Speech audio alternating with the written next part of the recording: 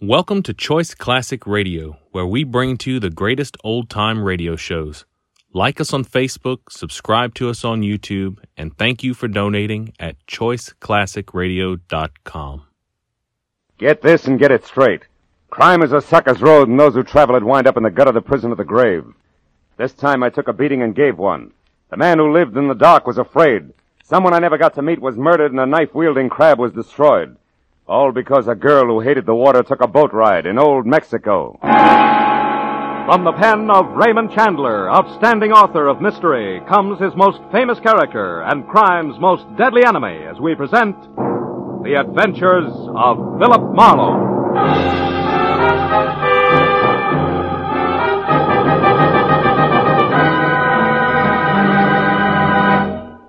Now, with Gerald Moore, starred as Philip Marlowe, we bring you tonight's story, Mexican Boat Ride.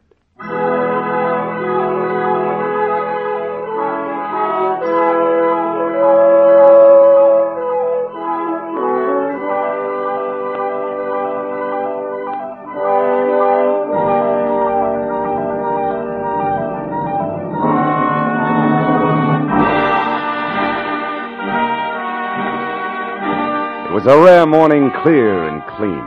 You know the kind that knocks 10 years off your age and makes you taste the sunshine in your orange juice? It was a day to be spent on an open road to someplace new and exciting. But a phone call I'd received had reduced my open road to Carmelita Avenue, and nothing more exciting than Beverly Hills. The house I stopped at was one of those you entered through a tunnel of dank, overhanging foliage on a flagstone path grown green with damp moss. A low, thick-walled affair with tiny barred windows hidden from the sidewalk. I pressed the bell, and a moment later a sallow housekeeper opened the door with what seemed to be a last ounce of strength. She squinted at my card and beckoned me inside. I followed her down a dusky corridor to a heavy closed door, where she signaled me to wait. The air in the house smelled thick and stale. When she came out again, she held the door open for me and motioned me into a room full of darkness. It became nearly complete when the door clicked shut behind me. All I could see was the vague form of a man in smoked glasses propped up on a bed across the room. There's a chair beside you, Marlowe, if you care to sit. Oh, thanks. I'm Carl Estabrook, importer. You may have heard of me. No, I don't think so. Well, no matter. Marlowe, I have a peculiar problem. I want to know why my wife, Ona, was on a boat day before yesterday off the coast of Mexico. Think you could find out? Well, if that's all you got to go on, I doubt it. No, there's a little more. Huh? Ona and I planned to take vacation together. But when I was confined with this illness, we decided she should go on alone. Oh, then your illness is the reason for the midsummer blackout, huh? Yes. If I expose my eyes to light at any time in the next few weeks, the doctors promised me plenty of pain and virtual blindness. Oh. It's temporary, but tedious to mend. That's why I need a capable man with sharp eyes. To look into what, specifically? The paradox of my wife aboard a boat. Mm-hmm. She has a phobia about them. The mere thought of being on a boat makes her panicky. She drove to Ensenada, Mexico earlier this week, but believe me, her plans did not include boat rides. Well, tell me, how'd you find out she was on one? She right? No, she hasn't written me at all, but that's not unusual for her. Mm-hmm. A friend of mine got back yesterday from a fishing trip down there. The day before, his boat passed another with a girl aboard. He got a good look at her. He was so sure that it was Ona that he hailed her. The girl turned and ran inside.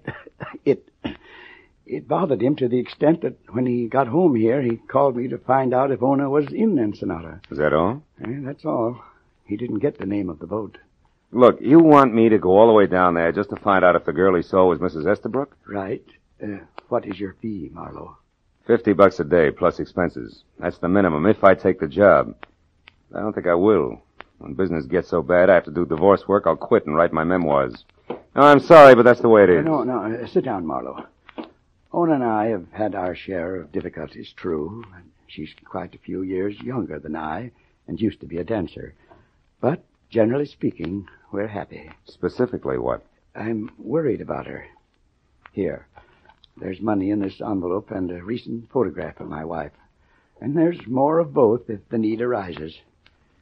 Incidentally, what kind of a day is it outside? Gorgeous. Well, then you can drive. It's only 250 miles. Yeah. By the way, how has the importing business been lately? Legitimately speaking. You do have a suspicious mind, don't you? Only when the situation calls for it, and this does. However, I can understand an imagination working overtime here in the dock, Mr. Estabrook. So I'll take your money and go on down to Ensenada and see if anything's wrong. But look, I'm giving you notice beforehand. If it turns out to be family laundry and nothing more, I drop it. You're a reputable man. Just see that I get my money's worth, Marlowe, and you can keep the change. I'll expect to hear from you.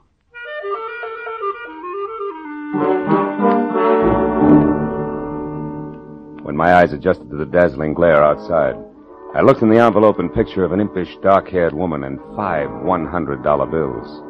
For the first time, I realized what Estabrook had meant by keep the change. But it didn't help my attitude even a little. By 2 o'clock, I was on the road south.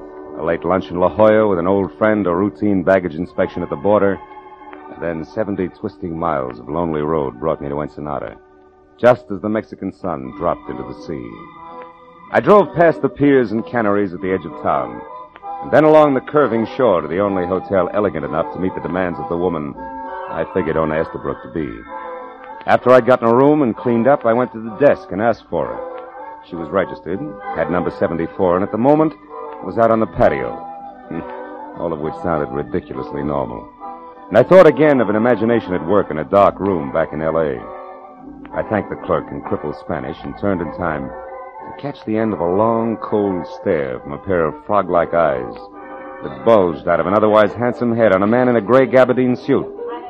I didn't think my language had been that bad. But when Popeye followed me out onto the patio, I wasn't too sure. There was no mistaking Ona Estabrook. She sat alone at a table in the far corner, a tall, minted gin drink in front of her. So I put on my best tourist-type smile and walked over. Well, Ona Estabrook, is this a pleasure? Enjoying your visit? Why, yes, very much, but I don't think I... Know me? Oh, of course, you wouldn't remember. My name's Marlowe, Philip Marlowe. No, I'm sorry, Mr. Marlowe, but You were a dancer, weren't you? Before your marriage, I mean? Oh, yes, I was a dancer, but you'll have to excuse me now. I'm expecting a friend. I hope you don't mind. Oh, well, just one thing then, Mrs. Estabrook. Would you mind telling me why you were out on a boat day before yesterday? A boat? Mm-hmm. Why do you ask that? Because you hate boats. You have a phobia about them. And yet you were seen aboard one just 2 days ago. How come? Well, how clumsy of me. I spilled the drink all over my skirt. Excuse me. I'll have to change. That maneuver was as subtle as a bulldozer at work. When she spilled her drink, it was done desperately, and fear sent her running for the exit. I turned to follow her as she left the lighted patio and headed down a dark arcade. But a gray gabardine suit and a pair of Popeyes slid out of a chair and beat me to it. I waited until their footsteps faded, which said they'd turned a corner. Then I started after them. It was strictly follow the leader, but I didn't realize how many were playing the game until a knife point stung at the skin at the soft part of the back about kidney high. Stop, senor, and don't cry out. Don't even say ouch. I turned and saw a mottled red face, ugly on a squat, long-armed body.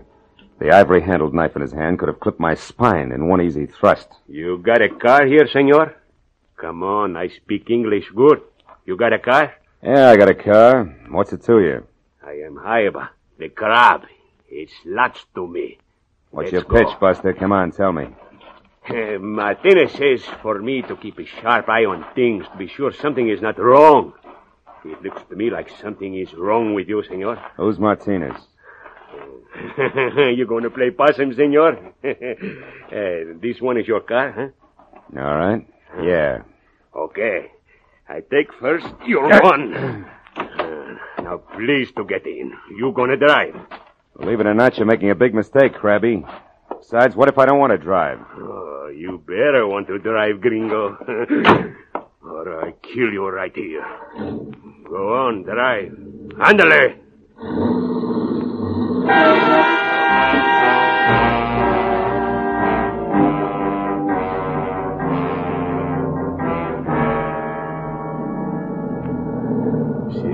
Stop here. And now we get out. It's nice and quiet here on the beach, no? Walk over there to that old adobe wall. We're going to have a talk there. It's going to be dull, Buster. We've got nothing in common. Please, senor, don't make it hard on me.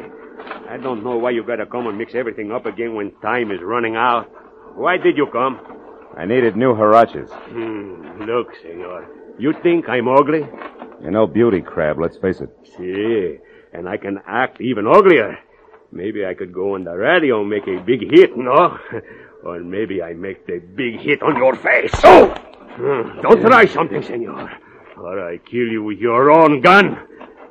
Now, the truth. You spoke to the senora about the boat. Why? I forget. Oh! Who are you, senor? Private detective named Marlowe. Oh, a private detective. Who are you working for? Dolph Bentley? I never heard of Dolph Bentley. Who's he? You're lying. The senora knows him. I heard her say Dolph Bentley won't make it tonight. Yeah, he's lucky. See, I tell you something else. He better not make it. Martinez is going to do business with one man only tonight. Now, you want to say something? No? Then I'll say it. You take what's going to be left of your face, Senor Bentley, until you get out of Ensenada and don't come back. Understand? Oh! Hey.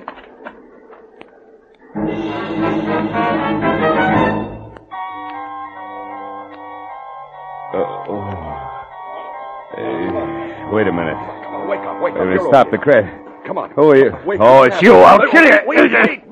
Take it easy, will you? You're in good hands now, Marlowe. I'm a fellow American. You're pretty lucky, you know that? Oh, yeah? Oh, sure, yeah. Where'd my pal go? Him? Oh, I chased him off. It's a wonder he didn't put a knife in you. These fellows are mean with knives.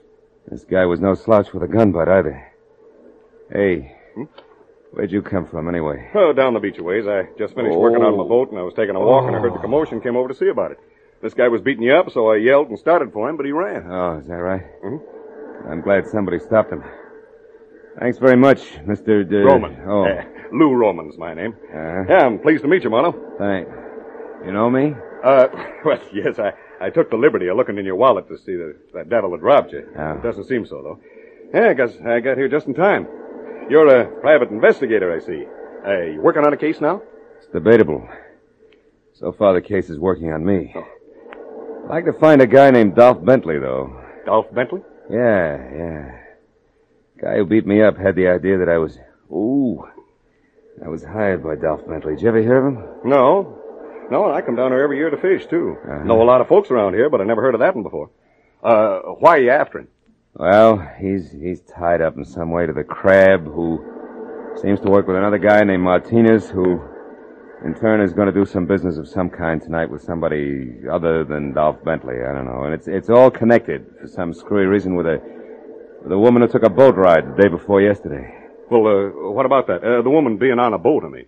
Oh, well, she can't stand boats. She's afraid of... Oh, my head. Wait. Here. Thanks. I better get you some first aid right away. It's a good idea. Holy smoke, my car. Now, relax. It's right over there. Come on, let me help you out. All right, easy now, easy.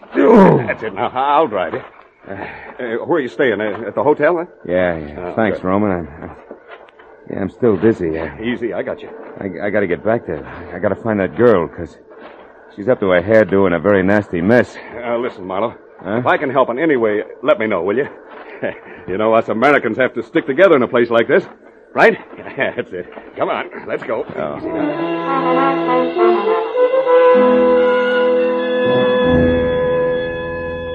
Lou Roman, the hail fellow, was indeed well met. He found my gun and drove me back to the hotel. A long hour had gone by since Ona Estabrook had run from the patio, followed by the pop-eyed character in the gabardine suit.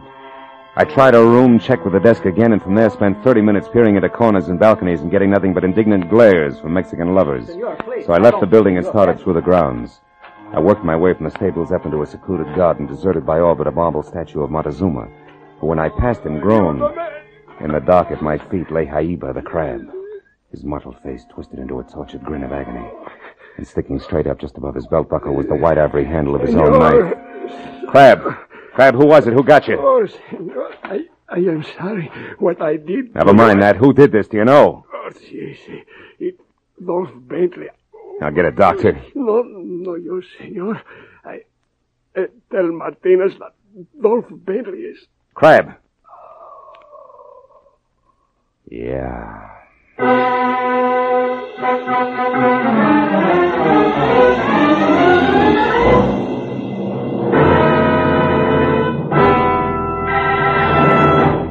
In just a moment, the second act of Philip Marlowe. But first...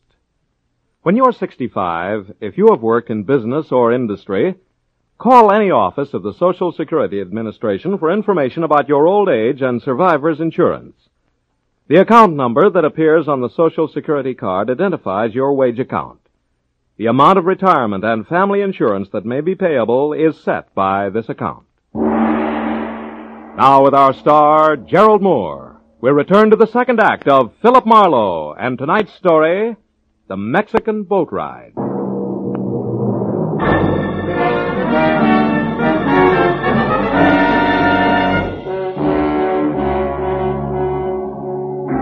Even as the life trickled out of the ugly little man called Aiba, and his face, which had been knotted tight in pain, went slowly limp and he was still, I knew that I'd have to get next to Dolph Bentley before the importance of Ona Estabrook aboard a fishing boat off Ensenada would make any sense.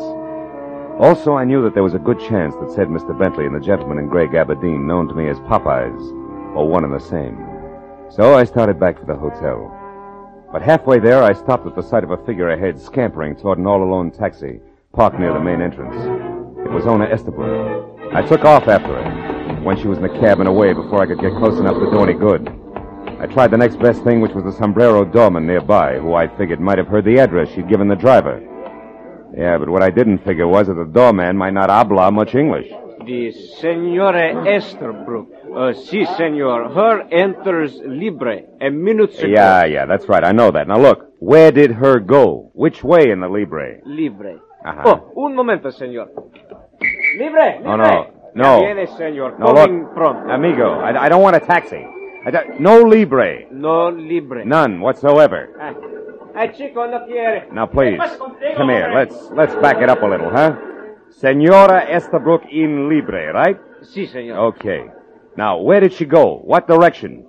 ¿Qué dirección? Oh, ahora comprendo. Ajá. The senor. The señora. ¿Qué dirección? ¿Comprendo? Si, senor.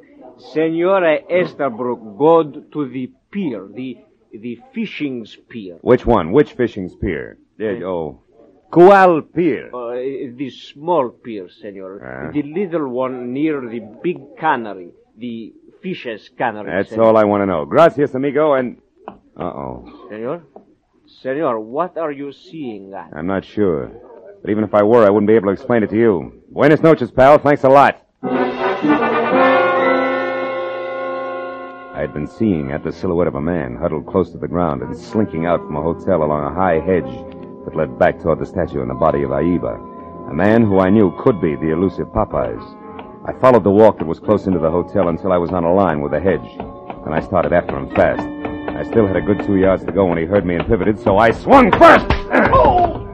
Why, you dirty... Roman, wait a minute. Hold it. Gee, it's me, Marlowe. I'm sorry. Oh. Holy smoke, I thought you were someone else. Oh, Gargantua, maybe? Oh, brother. Oh, I'm sorry. What'd you hit me with, Marlowe? Everything I had. I figured you were Dolph Bentley, and as such, Roman, I didn't want you to get away with murder, literally. Murder? Hey, not that girl you mentioned, Marlowe. Ona Estabrook? Huh? No. The corpse is that item you sigged away from me over in those ruins. Somebody got to him with his own knife there near the statue. Then I was right. I did see someone move over near there. Well, yeah, a couple of minutes ago, Marlowe. I was on the balcony outside of my room. It faces the garden here, you see. And when I saw you run for the main entrance, I had a feeling that you might be in trouble again, so I came on down here. Well, then what happened? Well, I was about to call out to you when I heard some noise over there near the statue. It was a man. He was running away fast, heading toward those stables. A man wearing gabardine, maybe tan, maybe gray. Maybe Dolph Bentley. Thanks, Roman. You've been a big help. When you get back to the hotel, tell him about the dead man, will you? I gotta run. Stable was a robust left fielder's pegged to home plate from where we'd been standing. So by the time I got there, I was out of breath and facing nothing more important than thick darkness, a lot of hay, and a couple of horses who couldn't sleep nights talking things over. Until I moved around a corner past the stalls and close to the half-open door of a shack, marked both cabina telefono and the equivalent in English that showed a single unshaded light.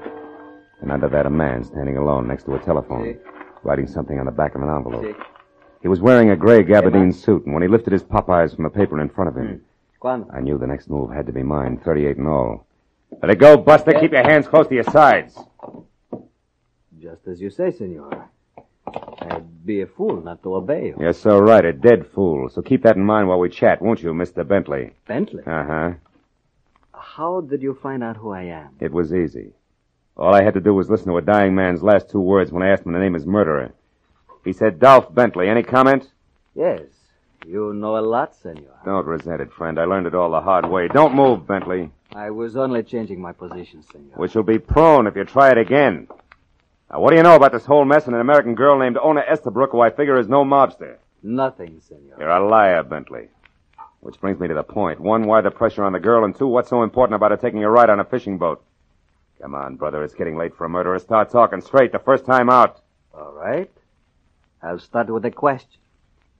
Senor, how does all this concern you? You gain a percentage if the smugglers are not interfered with, perhaps? We were talking about the girl, remember? Yes, I remember. But you see, senor, I have little to offer on that score. How little? A single observation. In your country, senor, people who do not mind their own business are called nosy. Here in Mexico, we have another term. Asno. Which means what? Jackass, senor. Who, unlike the cat, cannot see in the dark. But can try his best, Bentley. No gun, senor. Okay, amigo, no gun, but this. Asno.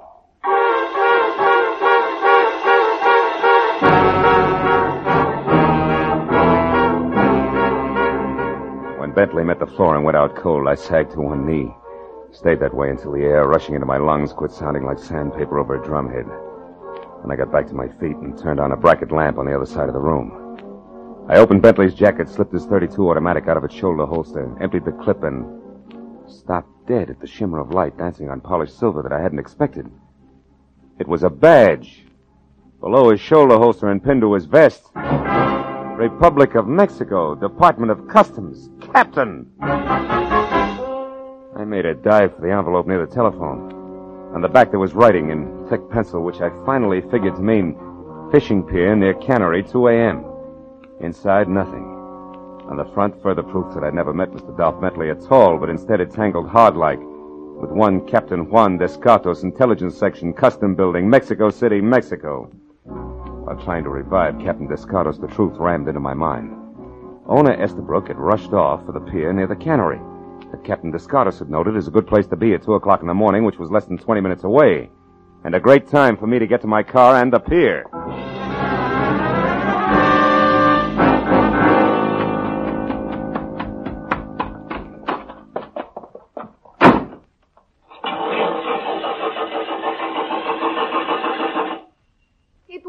Senor. You're a bright boy, thanks. Well, do you like the job on the car, senor? I think it shines well for the 8 pesos you owe me. Nobody asked you to bother Junior, but I'll see you later. Right now I gotta run, huh? For 8 pesos, $1 you can ride, senor. I'll replace the distributor cap. What? Come here, you. But senor, it was very dirty all over, inside, too. The steering wheel black as can be. Look, I ruined my best rag cleaning That's tough. Now give me that distributor cap, or you'll be the saddest pair of dark eyes between here and the Panama Canal. Senor! Oh, never mind. Here. You pay me the $1? Yeah. Just put the cap back where it belongs. Quick, will you? I'm in a hurry. Well, come on, let's go. The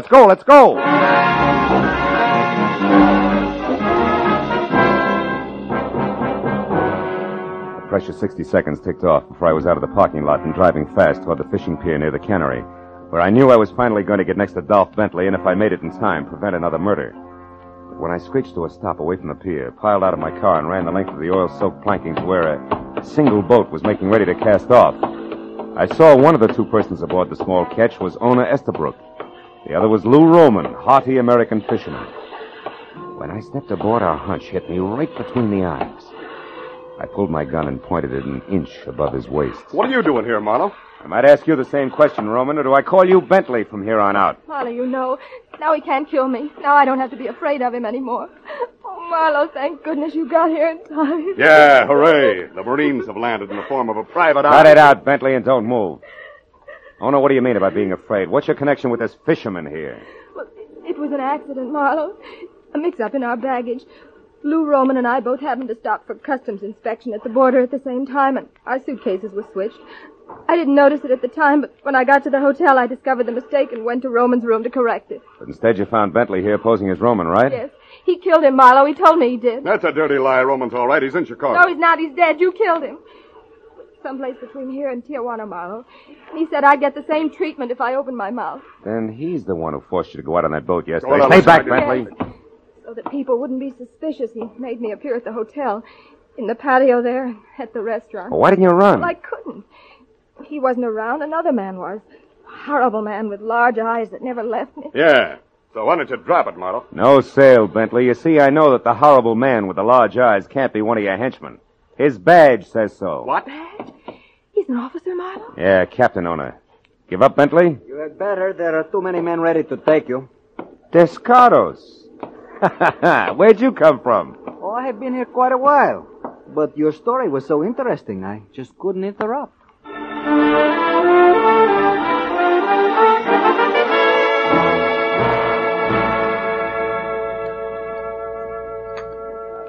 When Marlowe took you for Dolph Bentley, Captain Descartes, you played along because you didn't know who he was. Is that it? Yes, Senora, and I did not find out until I heard Bentley call Marlowe a private eye. You're not mad at me, Captain, huh? Even though I bungled your plan to capture Martinez, and not to mention our little meeting at the stables. Oh, Senor, do not say that you bungled the job of catching Martinez. It was more a matter of priority. Por favor, Senora, the tacos. Of course, here you are. Gracias. You see, Senor Marlowe, I am certain that one day I will catch Martinez. But not at the cost of letting a murderer kill again. But, Senor Marlowe, there is one thing that puzzles me. The murder of the one known as Jaiba. Oh, Martinez' henchman. Well, you see, Captain, he knew that a man named Dolph Bentley was mixed up in this because he'd overheard Ona and her keeper, then called Lou Roman, talking about him. He wanted to know more. Also, he couldn't figure who I was. So he beat you up? Correct. Bentley, of course, only saved my life because it was an easy way to find out just how much Jaiba did know, after which he got to him. Enough? Not quite, Senor. There is still one thing. How did you know that Lou Roman was actually Bentley? On a hunch, Captain. And by positive identification from you, Ono, when we were on the boat. But, now it's my turn. I got a question for you, honey. Have you had enough vacation? Uh-huh. Matter of fact, Marlowe, I wired my husband just before we came in to eat. Oh. I said the change did me a world of good. Be home tomorrow to stay. Love always. Well, Captain, will you pass the tacos, please? They're awfully good, really.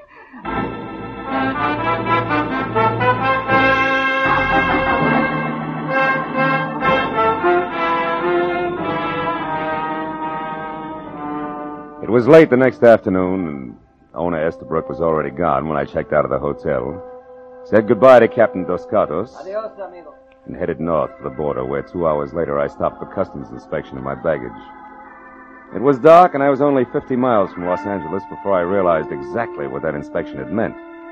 Because it was then, for the first time, that I noticed the little cowhide suitcase on the seat next to me, which should have been mine, was tagged differently. The name and address of a man who lived in Long Beach, California. When I got there, I kept driving.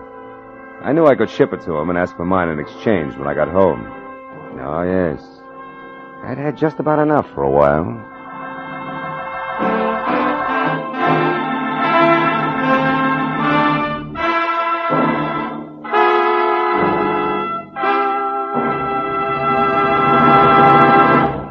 The Adventures of Philip Marlowe, bringing you Raymond Chandler's most famous character and crime's most deadly enemy, star Gerald Moore, and are produced and directed by Norman MacDonald. Script is by Mel Donnelly, Robert Mitchell, and Gene Levitt. Featured in the cast were Mary Shipp, Harry Bartell, Nestor Paiva, Bill Boucher, Ralph Moody, Bill Shaw, and Jerry Farber. The special music is written by Richard Arant. Be sure and be with us next week when Philip Marlowe says... It started with death on my doorstep and got worse when I lied to a sympathetic bull, was pistol whipped by a gorilla with dimples, and fought with a kitten on the Keys. And it might have gone on that way all night if I hadn't been helped by the king of the beasts.